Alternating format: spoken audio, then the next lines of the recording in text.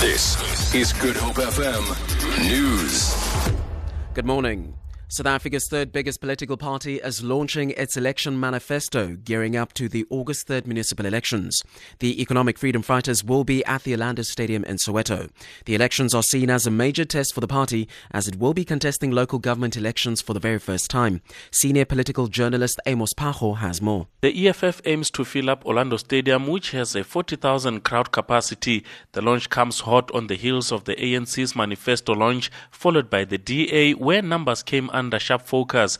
The EFF has spent the past few weeks meeting with communities to drum up support for the launch, but it was reluctant to be pinned down on how many red berets they expect in the stadium.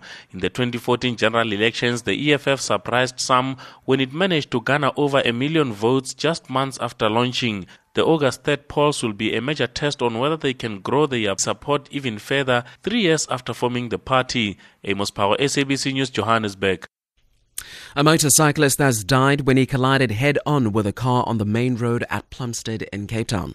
Traffic spokesperson Richard Coleman says the driver of the car was injured. Coleman says the cause of the collision is still being investigated. On Main Road, Plumstead and Timor Hill Road, we had a collision with a motorcycle and a motor vehicle, and at that scene the motorcyclist was fatally injured. That road has recently been opened for all traffic.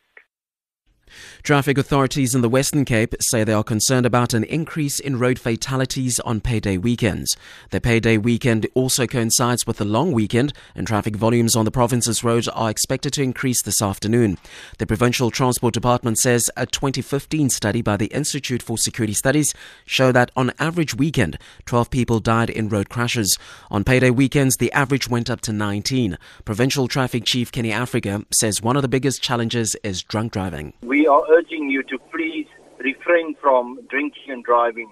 Drivers, make sure that all your passengers are indeed using safety belts and do not take unnecessary chances.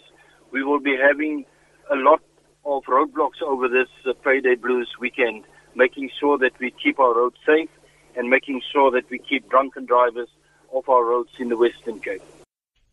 And finally, Japanese car maker Nissan is recalling 3.53 million vehicles worldwide because passenger side airbags may not work properly.